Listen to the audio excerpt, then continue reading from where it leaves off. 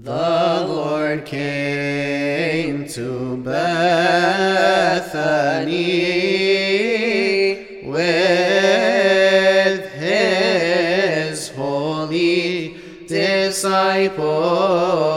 He raised his hands and blessed them. He ascended into the heavens.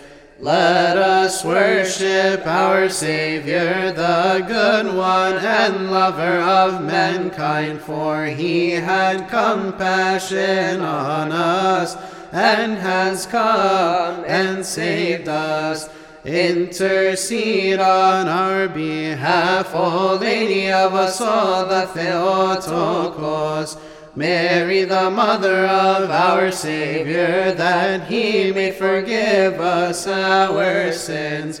Blessed be the Father, and the Son, and the Holy Spirit, the perfect Trinity. We worship him and glorify him.